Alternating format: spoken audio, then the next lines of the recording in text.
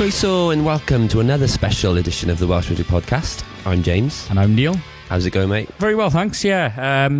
I absolutely love this episode. Probably my favourite one yet, from a selfish sort of point of view, but I was absolutely in my element. I loved it. I could have spoken all night. As you see, I probably do speak quite a lot in the podcast, but... Yeah, no, it was great to get Dave back on again. We're so lucky to have him, being a friend of the pod, as we say. And yeah, third appearance, two in a week. He was there. Obviously, we both admit that we didn't go. Different reasons. Yeah, a tiny bit too young, really. Yeah, you were 13. You were too young and I was doing something else, but can't remember what I was actually doing. So it was a good thing or a bad thing. Unbelievable response to the episode and the request for anecdotes and memories of the night, so thank you very, very much for sharing them with us.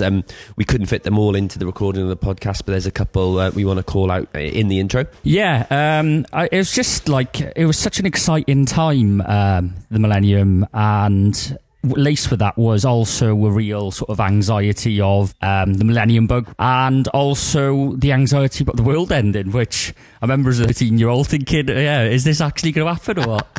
But yeah, I mean, we had a tweet here from Gareth Williams saying that he was really worried on the night about the sliding roof breaking due to the Millennium Bug. Yeah, and obviously a bit of roof fell off on the... Well, yeah, I think we talked about that briefly in the pod. Yeah, was it in one of the World Cup opening ceremony in the rugby? Yeah, so I think there was real sort of nerves amongst the band as well, like if it was going to all come off. But yeah, they pulled off with aplomb, and watching the DVD again in the weekish. Whenever I watch a live gig of the Manics, I always just fall in love with the band all over again, really. Yeah, something else we didn't cover on the recording was the fact that Nicky smashed up his bass infamously at the end of the gig, and we had a great email with a story about that. Yeah, probably my favourite story we received. An email from Gareth Newberry. What a night!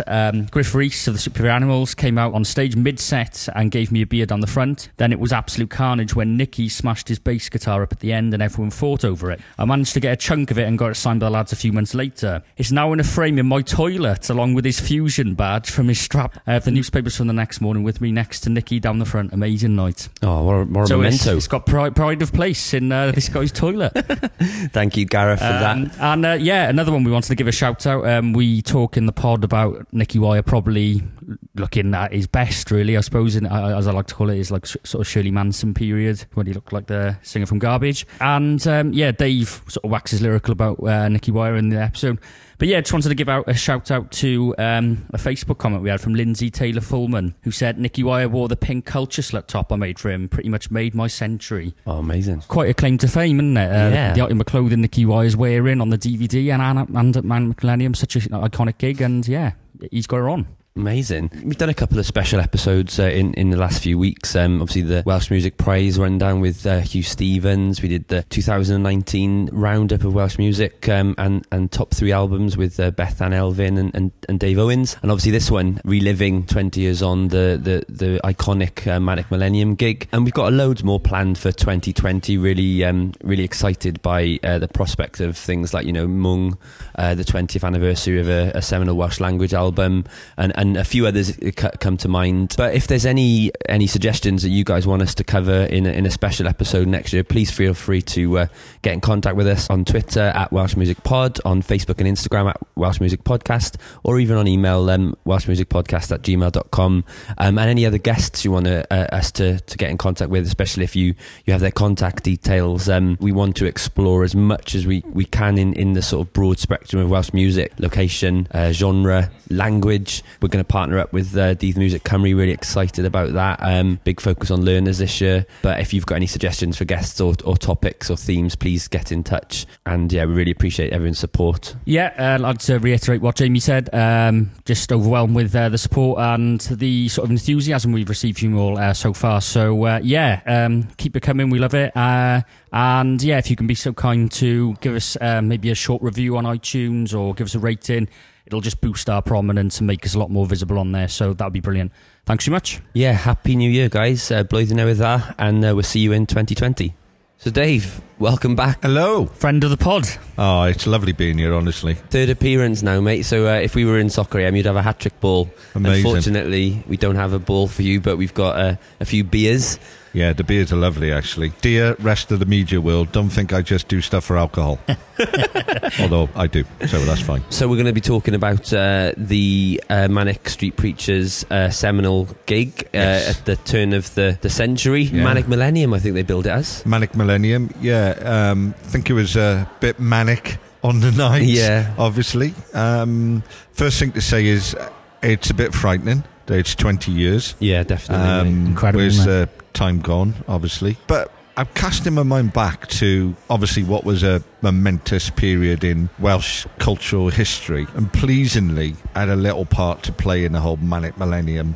Went to the press conference the year before when it was announced. 5th of October 1998. Yeah, I was working up in London, doing lots of different jobs, but there was a website called Music 365, and they were looking for somebody with a little bit of intimate knowledge of Wales and the band, and so I trotted down to Cardiff on the train, so it was nice to get back home. And it was just a real buzz in the air about the whole thing. You know, they'd obviously kept it secret, and then there was these rumours that something big was going to be happening. And obviously at that time, of course, the band were huge. You know, they'd gone through the pain and the trauma of Richie's disappearance and reawakened themselves. And obviously This Is My Truth, Tell Me Yours was such a huge album for them, and they could play the biggest of stages. And of course, you know, that gig, I guess, was the cultural culmination of a fantastic decade for Welsh culture and Welsh music in particular. You know, all the bands that were coming out of Wales at the time, putting Wales on the map internationally.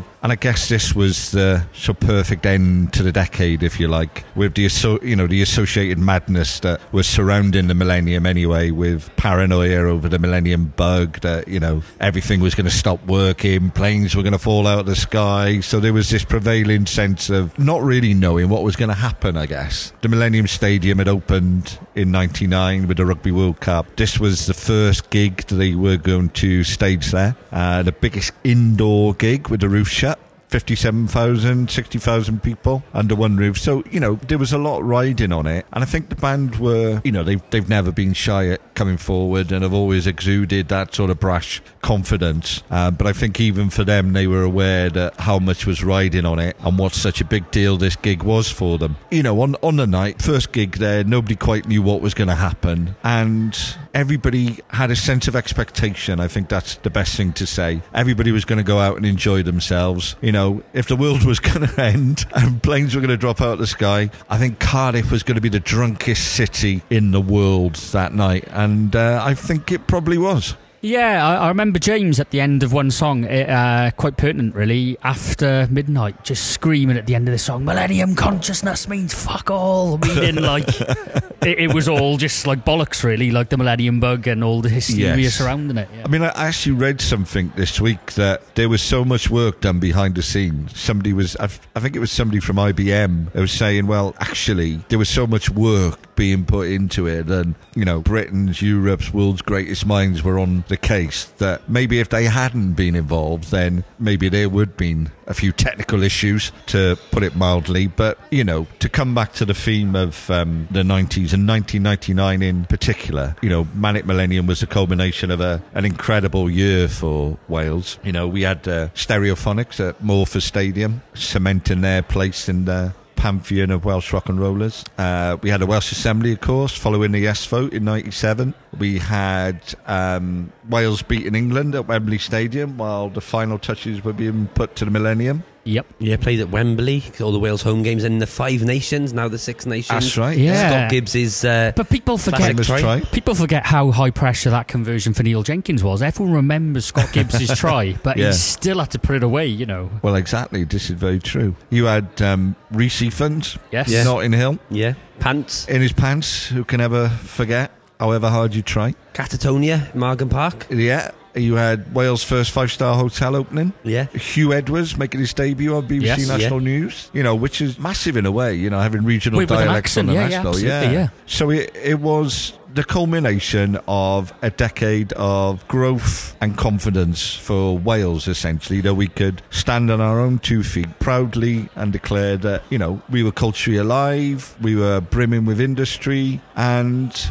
I think gave everybody a boost, you know, that really we've been an adjunct to the rest of the UK for so long, and been defined by our past industrial history, that it was lovely just to look forward with renewed confidence to the future. And, you know, this gig was, as I say, the rubber seal on that. Yeah, I mean, I wanted to chat with you actually about the first episode where you were saying about before the Manics there was, you know, mainly just this sort of alarm in terms of English language sort of rock sort of stuff, and the difficulty with getting A&R men over the Severn Bridge and that sort of thing. Yeah. And even with the Manics sort of early days, all their headlines were just anti-Welsh, sort of, you know, it just completely wouldn't be tolerated now, you know, sexy motherfuckers and all this sort of thing. How disparate a period was it from the 80s to the sort of end of the 90s for Welsh music?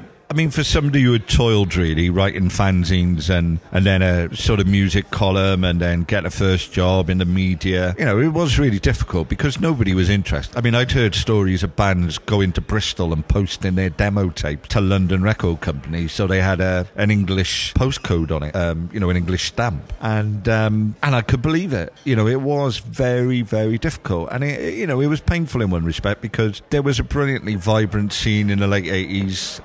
We talked about it on the pod with Bethan about the rise of Welsh language music in the 80s, which was particularly politically charged, and how those bands then, like, you know, Cwrdd, Crumblowers, U-Tant, sort of metamorphosized into Super Furry Animals, Catatonia, for instance, Gorkies. And at the time, it seemed like there was so much going on, but if it wasn't for people like, you know, in particular, Rhys Moyne of Anrefn, who would hawk his tapes around London and go and knock on doors and, you know, go and find John Peel and hand him cassettes. You know, if there were people like that that were really industrious and, you know, torchbearers for the scene, then I think it probably would have remained stagnant for even longer. Those bands would have come through. You know, the Manics, I guess, kicked down the doors. You know, they got Hall or Nothing, Martin Hall, Philip Hall, down to Wales. I mean, I remember being at Alarm concert in 1989 at St David's Hall and talking to the Halls who were doing the press for the Alarm and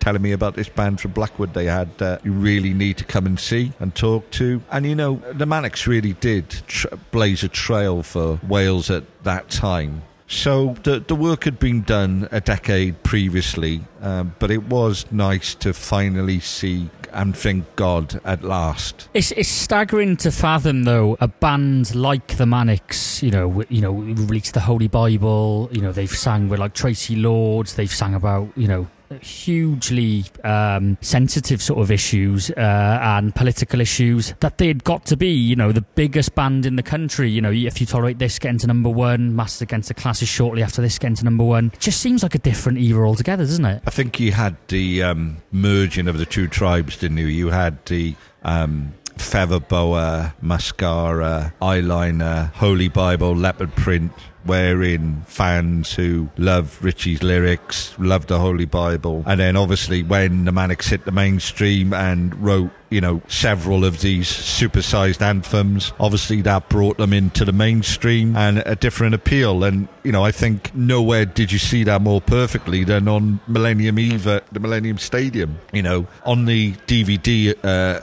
Leaving the 20th Century, you can see the fans down the front are the hardcore, I guess, you know, the Feather Boa Brigade, if you like, who hang on every word, know every lyric. And then there was the greater public, general public, you know, who were probably a little bit more beard up than the rest, singing the songs back that they knew from This Is My Truth. So, and Everything Must Go. And I think those two tribes have coexisted ever since, to be honest with you. Yeah, definitely. I think it was the sort of overground period during when Everything Must Go came out. A Design for Life was a huge moment, but that, I think, was the moment where, you know, the Beery lads in their nice, you know, Fred Perry shirts were suddenly at Manics gigs shouting, we just want to get drunk, and taking it all a bit too literally, really. Yeah, I think taking it a bit too literally, you're right. You know, it's obviously the intensity and the eloquence and the intelligence of the lyrics were probably lost on a few people, maybe, without being unfair. But nevertheless, you know, to have a band of that size and that scale as torchbearers and figureheads for a country, and of course at that point they wholeheartedly embraced Wales, and the flags on the amps played to that particular crowd. Not that there was anything superficial about what they were doing, of course. It was all purely them, and the way they felt about Wales, and fiercely proud of where they came from, whatever they may have thought about who they were and what they were when they came out. Richie's famous, if they had a museum about Blackwood, it'd be full of shit and rubble.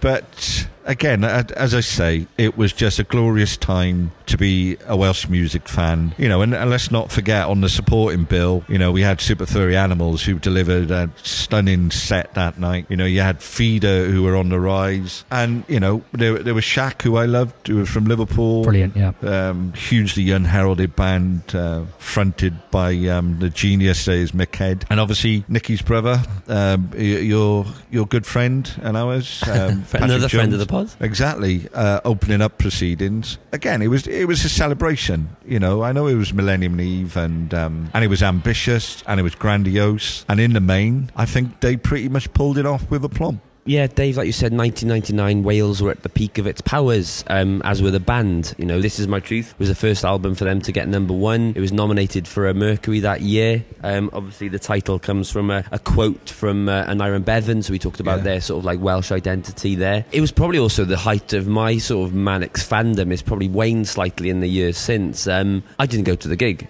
Neil can be forgiven. He was only I was only 13. Yeah. I'll lay you off. But you went, mate.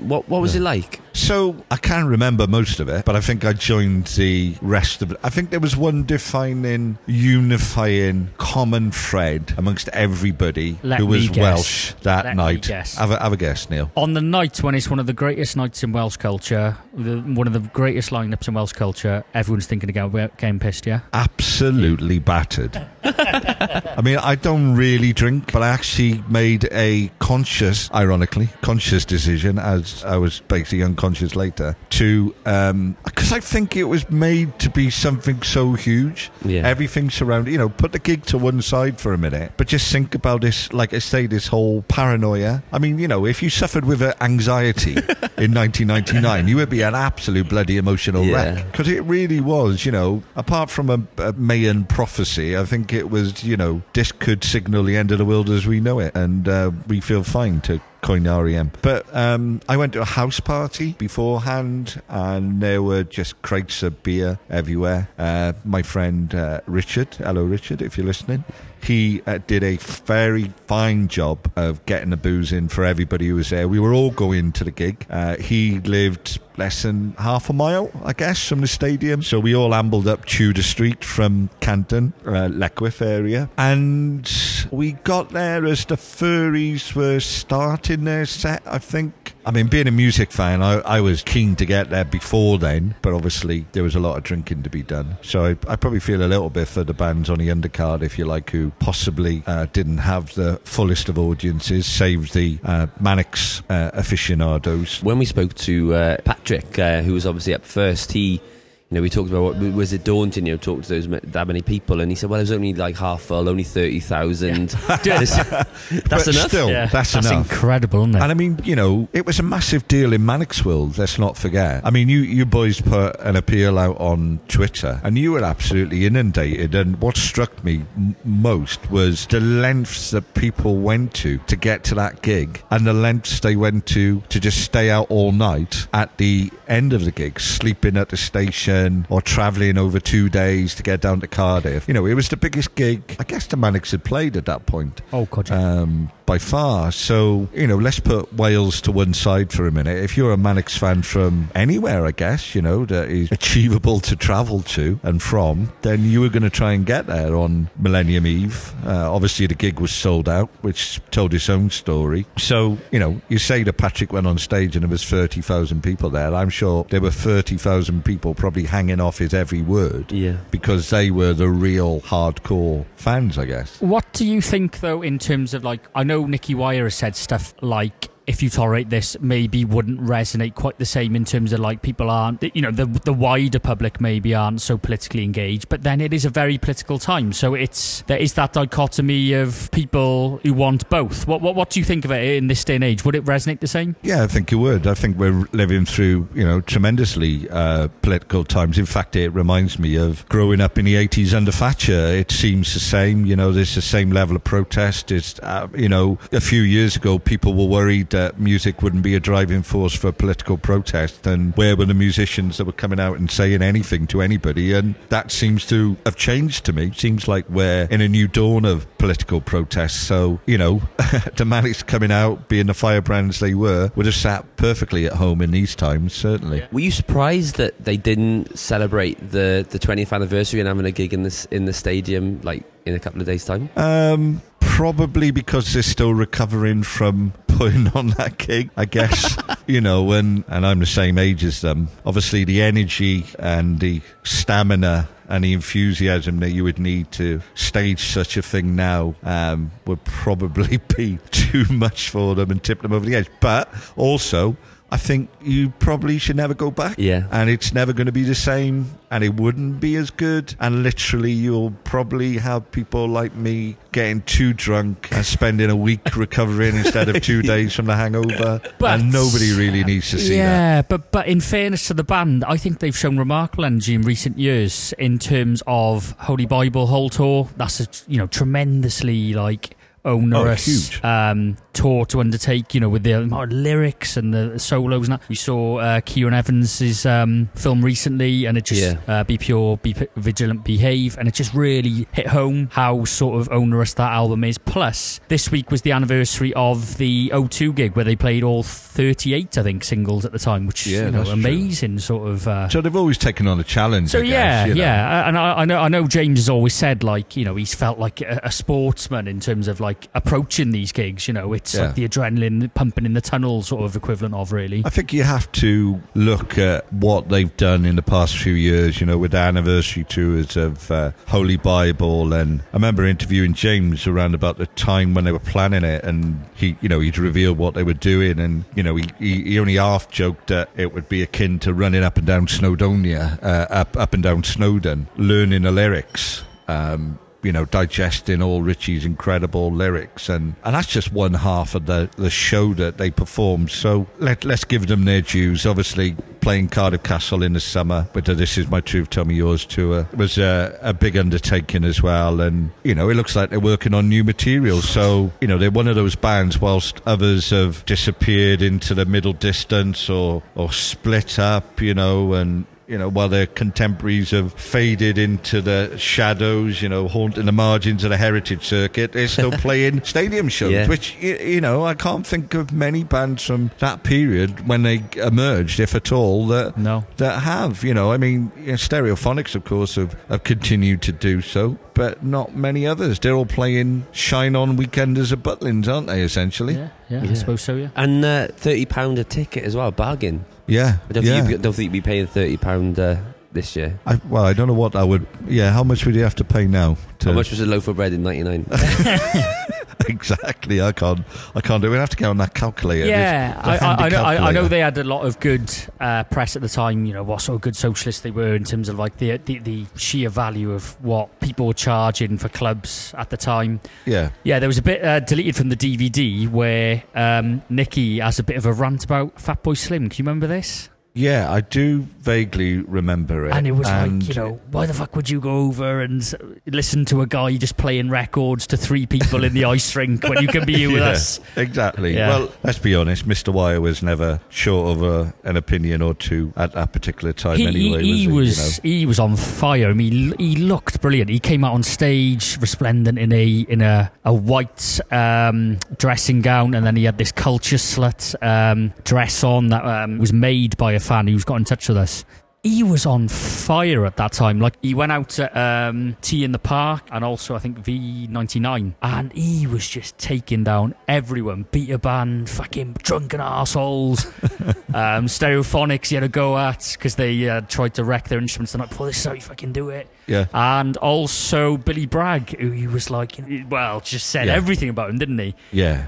Well, I mean, it's explosive sets. To me, you know, I always, if you're a journalist, you love that, don't you? Oh God, you know, yeah. you love it. It's what you want your bands to be. You know, God, I wish there were more bands nowadays that had that same sense of something to say. Yeah, don't say anything. You know, they're also media trained. It's great to have a band who are so, you know, off the cuff and happy to dismantle various artists. I mean, now what you have nowadays is bands just thanking every venue they play, and everybody. You know, I think bands just thank everybody too much. Just so grateful for everything. Just be a little bit, you know, have a snarl, have a swagger. I mean, in this social media age now, where maybe everyone gets offended on Twitter, and you can't imagine a band like the Manics who were like just saying that outrageously hilarious stuff, like, you know, Richie's quote, "We'll always hate Slowdive more than Adolf Hitler." Yeah, I mean you can't help but laugh at that. You know, it's obviously meant to be outrageous. Yeah, of course, and that's why I think they were such a polarising force when they first emerged. There were those that took them seriously and loved them for just what you've talked about, and others who just thought this is hollow rock and roll pantomime. And, you know, of course, Richie's famous carving 4 reel into his arm as a statement of intent and proof that they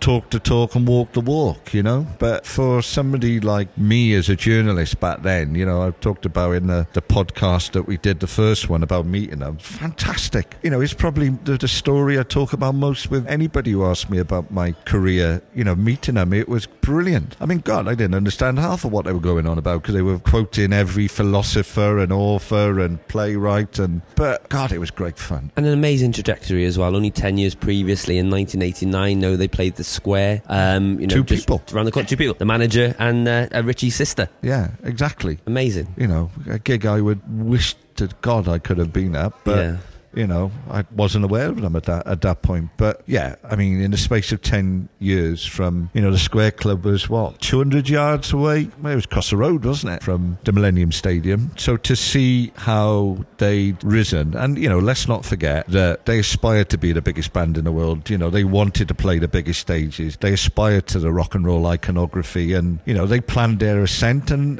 they made it. And, you know, all power to them for that. What a story. I mean, we were talking in the 2019 roundup about, I mean, I was waxing lyrical about Pretty Vicious being so ambitious, which they were. But with the Manics, it was a whole huge different level of ambition in terms of, like, we're going to outsell Guns N' Roses, play 7-8 nights at Wembley Stadium, set ourselves on fire on top of the pops, and then, like, go out in a blaze of glory. It just... You just do not hear that from bands. I think you'll never... Well, you can't say never, but I think you'd be hard-pressed to ever have a band that were that fully formed, that had the songs, that had the look, that had the ambition. The belief, The belief, the driving force, but the wildly captivating and intoxicating eloquence and intelligence, which I've never seen in any other band, or any other band member like Richie Edwards, for instance, ever. You know, they were, and he was, a complete one-off. And the mystery that has now attached itself to the band for almost 25 years, you know, which it will be in February, is something that has added to the unique mystique surrounding the band. So when you put all that together, this is a unique story that I can't imagine will ever be equaled. And the musical talent as well, I think that goes under the radar as well. We talk about the look, we talk about what they say, we talk about the slogans, we talk about For Real Richie, the lyrics, but whenever I go to see them play, I'm just astounded by the musicianship of James.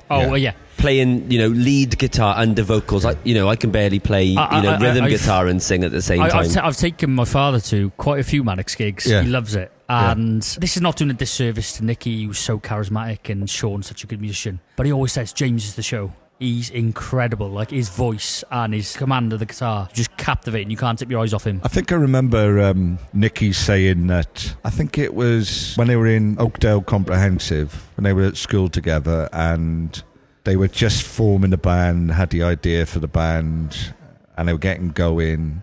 And I think, and I could be wrong, and Manics fans forgive me if I have got this wrong, that James got Appetite for Destruction, Guns N' Roses. Within a week, apparently. Took it home, within a week. He was playing all the riffs, all the licks. I've been playing the guitar for about 15 years. So what And I've never touched Appetite for Destruction because it's beyond me. But what you have is two strands of preternatural talent coexisting together, which is an absolute rarity. You've got the eloquent, intelligent, the incredible songwriting skills of Wire and Edwards, and you've got the insane musicianship of James Dean Bradfield, and then you've got Sean, who's a brilliant trumpet player. Yeah, and also like writes the music with James, a sort of like accomplished musician in his own right. The most underrated member of the band. I think like Patrick, Nicky's brother, who introduced them to all of the writers and people that they reference a lot, sort of goes unnoticed. Maybe in a few interviews, there was a Radio 4 documentary about them. The master tapes, that was brilliant. Yeah, and they all credit, going over to the park and listening. Funnily enough, I was reading. I've been researching the Manics a lot this week, and I read the Enemy Originals, a fantastic compilation of all their articles from about 15 years ago. And James says the best new artist he'd heard, new in inverted commas, was Patrick Jones. And that was in 1999 when the Manics had swept the boards at the Enemy Awards with 4 awards. They had won 2 awards at the Brits. Just brilliant to hear that they were still so grounded and, thanking people so close to them. Yeah, and we talk about it in the episode with Patrick. 1999, he released the play Everything Must Go. People think he's jumping on the bandwagon of his brother's, fame, and, he was the one who came up with the name for the album before it was released. Well, yeah, if you look through a lot of the Manics' career, Patrick's been so influential throughout. Under Neon Loneliness, that's from a Patrick Jones poem, Motorcycle Emptiness. He followed him to Swansea University. Yeah, and hugely influential. I know in that Master Tapes episode that James would say they would go over the park and they would just listen to him like reading like Kerouac and like his poetry and that, and they were just absolutely in awe of him. What I find with the Manics is not only did they turn me on to so much literature, like I've turned on to Orwell and I've checked out Kierkegaard and Sylvia Plath, but they were absolute sponges for any sort of cultural references, and that is just such a bygone sort of thing, surely, isn't it? Yeah, because you can't really think of anybody who possesses the same kind of cultural traits as them coming through. I mean, I could be doing...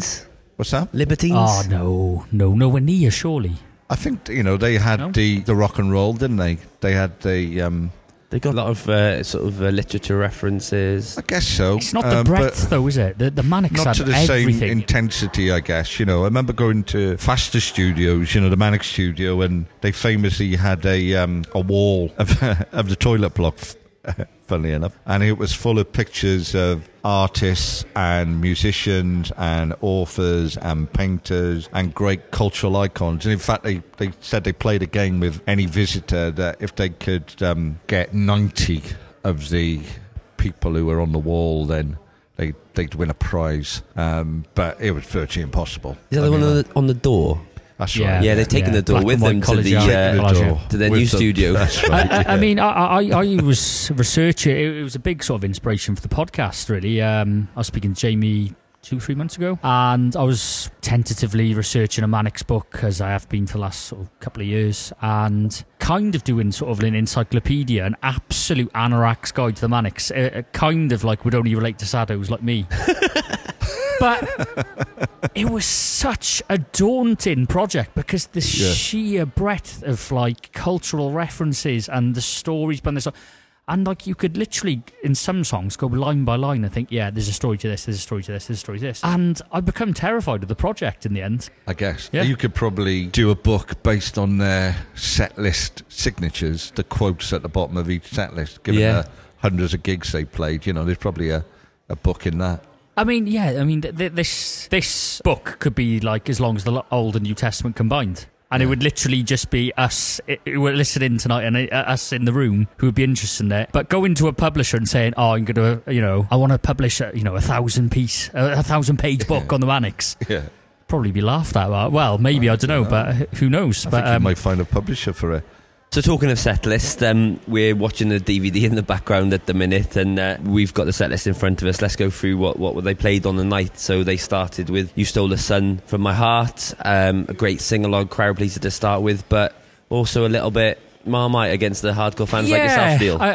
Well, no, I love it, in fact. But I know a lot of people are maybe it's a little bit populist, and it's a little bit too of a beery sing along, with the factions of the Manics fans. But I think it's a real crowd pleaser. I think it's great. What do you think, Dave? Yeah, exactly. I think the set list is, gets off to a great start and then just kicks on. And do you know what? I think something I was going to say was when you saw the band ahead of the gig, there was a general nervousness there. I think, obviously they realised the enormity of the gig, as I said earlier, but also, to ease themselves into the gig, they needed to feel comfortable and they needed to take the crowd along on the ride with them.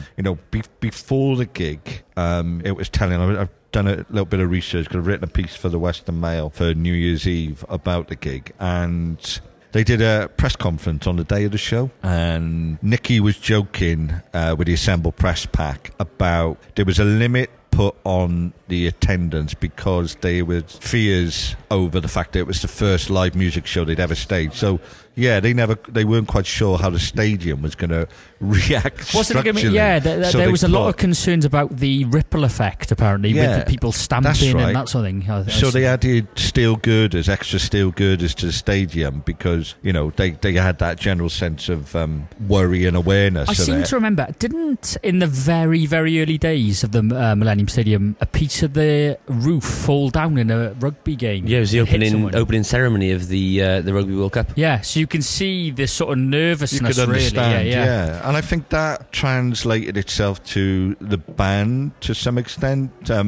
Nicky on the day was joking, all this jumping around might knock the stadium down, try and keep calm. He was joking with the assorted journalists.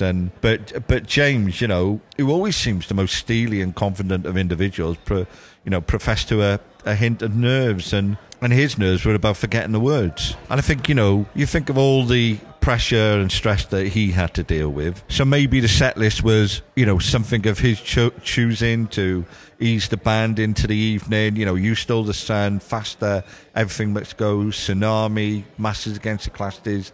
That's a really foot on the pedal, 0 to 60 in 5 minutes, set of songs to get the crowd going and to probably calm his nerves and ease him into the show as well. I was watching the DVD last night, and one thing that struck me quite strangely really is that the Manics are usually such engaging interviewees. And I'm not saying they weren't on the extras of the DVD, but I tend to think you could sense their nerves in terms of, like, James is always, like, sort of quite twitchy and fiddling with his face a lot. Nicky's very sort of a little bit monotone, looking into the middle distance on the interviews. And he says at one point, we've been rehearsing in Newport Centre, which was a rehearsal studio. Which, they were playing that on the Everything Must Go tour only 2 years ago. Yeah. And they felt like they'd made it, which is only 1,500, 2,000 capacity. That's it. All of a sudden now they're playing to 57,000 people at the Millennium Stadium. Yeah. And I do tend to think that you can sense their nerves in the interviews. What do you think of that? Yeah, definitely. That Newport Centre scene is pretty striking. And I felt the same. Nick had his sunglasses on. James did genuinely seem quite nervous, but come on, it's understandable, isn't it? Oh God, yeah, not anybody would be the same. I guess. Not belittling them for that at all. Listen, I think if they didn't have nerves, it would have been odd. It would have been strange, and I'm sure we all know having a bit of nerves is helpful sometimes to focus your mind and keep yourself set on the task in front of you. In that interview, James says, in 6 months' time there'll be some glorious summer gigs where all the issues will be ironed out. We're the Manic Street guinea pigs for this. This is the first ever gig. What was it like being there in terms of the sound and the production and that sort of thing? Well, I was I was in the middle tier, nearer the front half of the stadium, I guess. And, what you have to say is that one of the people who commented on your Twitter was Simon Price, obviously one of Wales and the world's greatest music journalist, who said he preloaded a hip flask, which made me laugh. No, that was one of the best tweets we had. That was brilliant. And I got to be honest, I was pretty preloaded as well when I was there. So for me to comment on the intricacies or otherwise and the technical superiority or otherwise of the sound, you're probably asking the wrong person. We had a comment from Clwyd Owen, the novelist. We probably can't repeat on here, but yeah, he didn't remember much about the gig either. Well, you're having a good time if you can't remember a lot of it. Well, but yeah, it was a great sense of community. It was a great sense of kinship and camaraderie. I remember I probably didn't let go of my girlfriend and everybody else who was there at the time.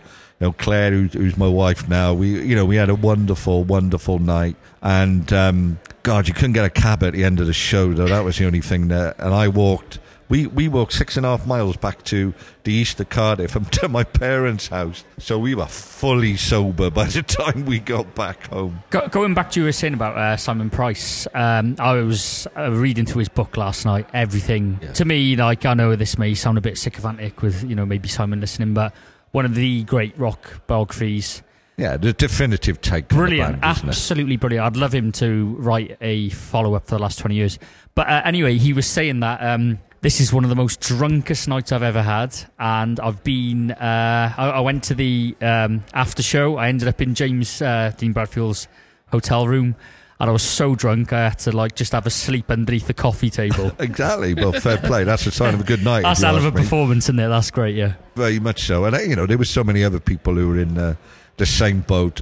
It wasn't being judged on the musicianship, wasn't being judged on the sound. It wasn't even being judged on the off-remarked cues at the bar, because frankly, I didn't care about that. You've got to remember that these are teething issues. It's the first time the stadium had ever held an event such as that. So until you do, you can't really tell what's going to happen and what you need. Well, so, yeah. I think people who maybe would labour over that are probably thinking about the wrong things. Yeah, it does frustrate me a little hearing the amount of the bar queues were shit, and it's what was the gig like, Exactly. And in terms of not only is it a gig on New Year's Eve, it's a gig on a Millennium Eve. Yes. And I think all the staff had to be paid triple pay and stuff like that. And the Manics had to sell out every ticket at £30. Yeah. Just to sort of break even, really, which is a tremendous gesture from the band themselves. Yeah. I've done the inflation calculator, by the way, and £30 in 2018, which is the closest I can get. 53 quid, still a bargain. Oh no, yeah, for the inflation calculator. To see that lineup, though, £53. you would pay. So, well, it just says I'd pay that. Yeah, £30. You would pay it. Can't even remember what I was doing that night. Must have had a good time. Probably bloody Jules Holland, was that?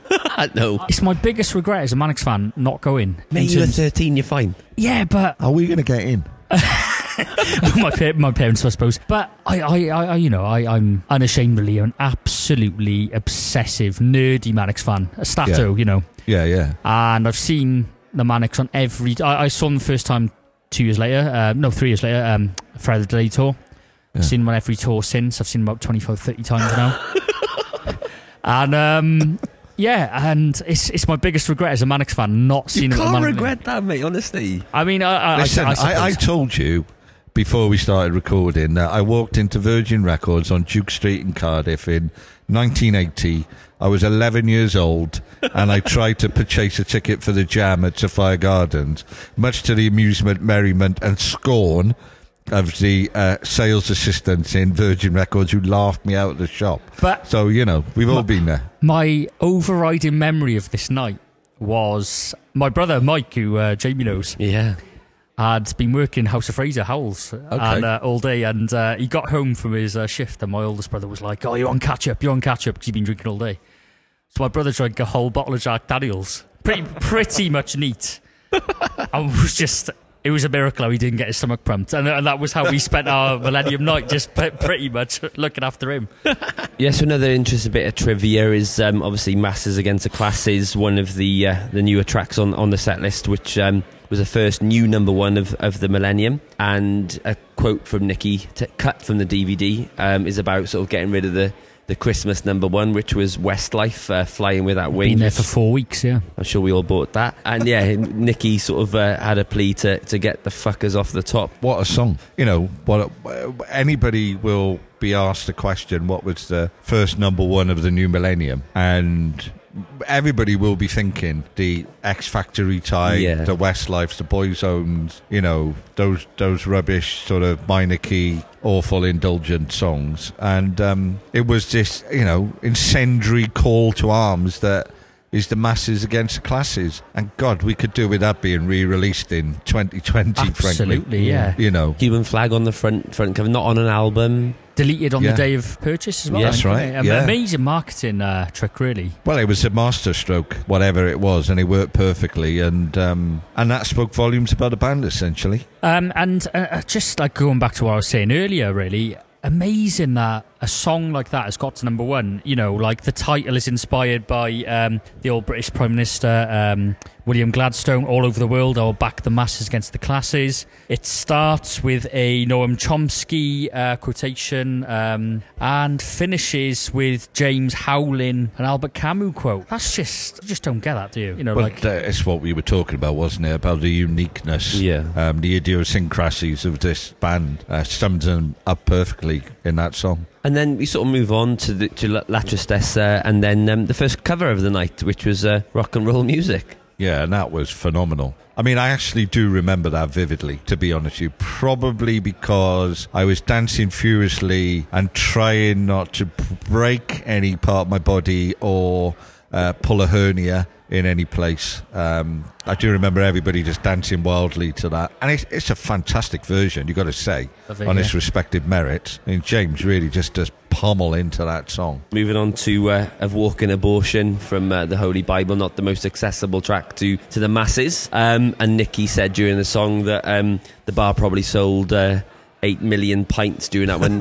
He probably didn't know what was going on with the lack of drink. We spoke to John Rostron in an earlier podcast, and he was saying that he bumped into Hugh Stevens, who was going to the Super Furry Animals hospitality box, so he was okay for drink. And we had a good tweet talking about hospitality boxes, Neil. This was sent to us by Tim Bennett on Facebook. It's a brilliant story, actually, really funny, and it really took me straight back to 1999 when I read it. He said, we were lucky to have been given a guest pass for the gig by Sean Moore. With Fab Night, included a journey from Blackwood on one of the friends and family coaches to the stadium with a police escort. No queues for beers, which was unheard of because they had wristbands for the hospitality. One funny story was when the actor who played the Welsh character in EastEnders, Hugh, can you remember him? I do, yeah. Ian Beale. You remember him, the logger?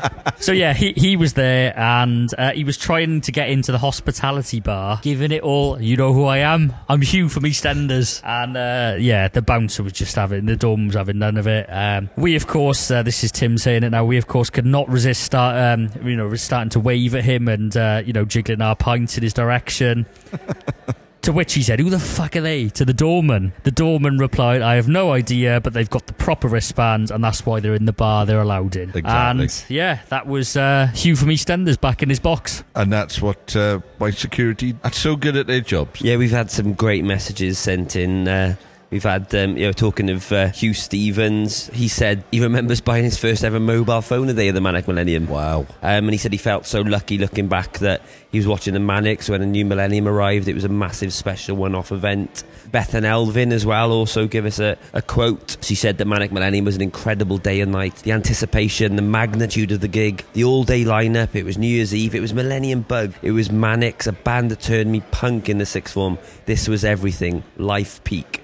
Friends, families, Wales en masse, decamped and ready for a night to remember. The rest is now a bit blurry, apart from the long walk home. And I think that's probably the same for most people, a bit of a blurry end to the evening. And do you know what? I think she's hit the nail on the head there. You know, it was a crystallisation of something happening in Wales, beyond the steel girders of the stadium and beyond Cardiff. It was the rubber stamp of a decade, putting the perfect seal, the perfect end to what had been an incredible 10 years for the country.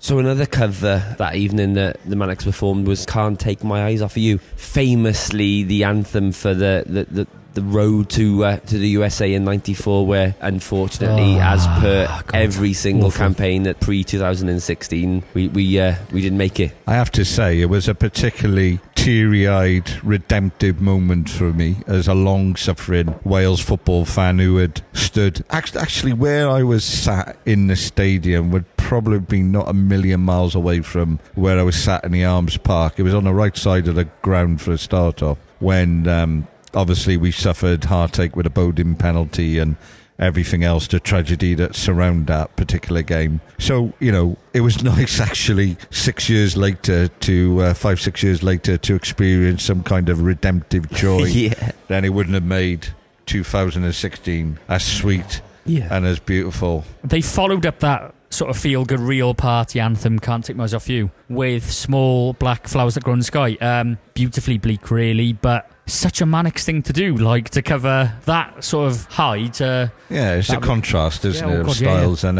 a lovely tribute to Richie, I guess, and, his words, and the parting shot from... Yeah, preceded by James's words, my coolest vote for the last decade, Richie Edwards, yeah. There we go, summed it up perfectly. But it's a gorgeous, gorgeous song, isn't it? It is brilliant, yeah. The harp is gorgeous on it, absolutely gorgeous, yeah. And, in a way, probably everybody needed a rest after the lung-busting fervour of Can't Take My Eyes Off You. And also, it's a complete sort of, to the end then, it's all the hits. I know they got Elvis Impersonator in there, but it's all the sort of feel-good songs. You got Australia in there, Stay Beautiful, If You Tolerate This, Design for Life. So, amazing. I know it's only 8 songs after the millennium, but... And unexpected to everybody, except the band and the management and the people working on the show.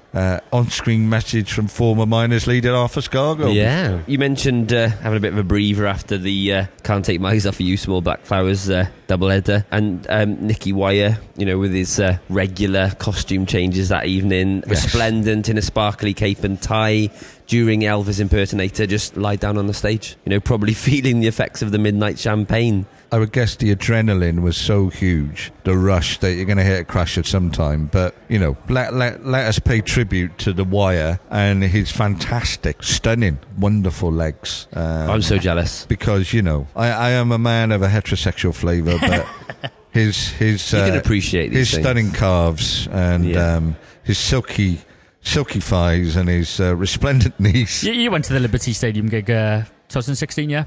Yes. When he was in skin-tight, silvery, glittery trousers. And I seem to remember, I think it was just before Together Stronger, there was a storm. Do you remember? Yes. Amazing spectacle. I was in the seats with my missus, and all the steam was coming off the people. And it was great to see, like, the whole stadium, like, from the seats. And these trousers were so tight. He was trying in vain to get these trousers off, and he had this Wales skirt underneath. That's right. And he could not kick them off.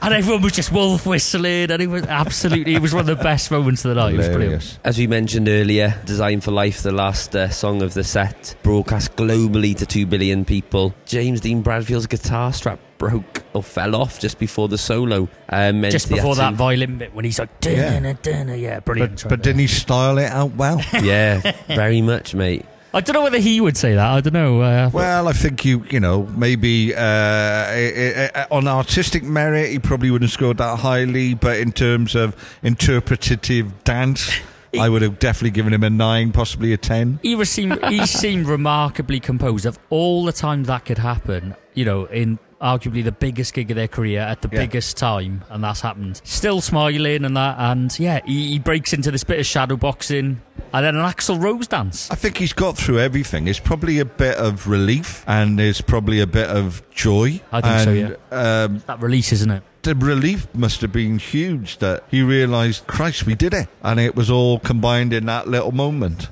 which was a lovely little vignette, I think. 2 billion people. You can't imagine the sort of the worry, the anxiety that you mentioned earlier that would have gone over you, sort of thinking about that, and then for that to happen. But as you said, to style it out, absolutely incredible. Yeah, I mean the countdown's quite funny on the film, on the DVD. Well, they get it wrong. When you see there's a girl down in the pit, isn't she, with the 1 minute sign and then the 30-second sign. I think he comes in a bit too early with the 10 seconds, so he's got to sort of delay it a little bit as well. Yeah, probably better safe than sorry, I guess, rather than going late. Because you can see Martin Hall there, the Mannix manager, off camera going, come on, like 10 seconds, That's it. Concentrate, and you can see Nicky Wire as well saying to James, come on, like, look at the sign. You think of all the pressure that they had on that gig, and then you added that into it as well, a global link-up.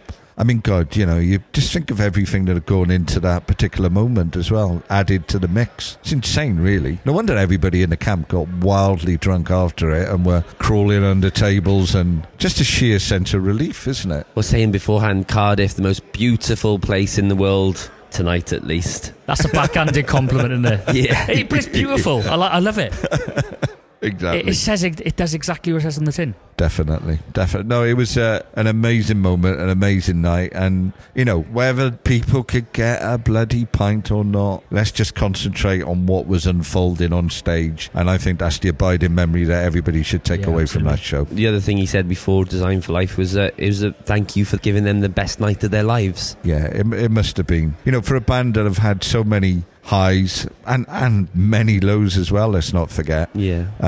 To come up with something like that. And 20 years on, you know, remember they've been together longer after the gig than they had been before. Yeah, true. To carry on and continue to push themselves, to still achieve, to still be creative after all this time. That takes a very special band to be able to do that, frankly. Thank you so much, Dave. Again, mate, pleasure. third time on the podcast, and thank you so much for reliving or trying to relive 1999. Brilliant indulgence, wasn't it? Yeah. God bless old people. Keep on keeping on the old people. I love this, guys. It was great. Thank you.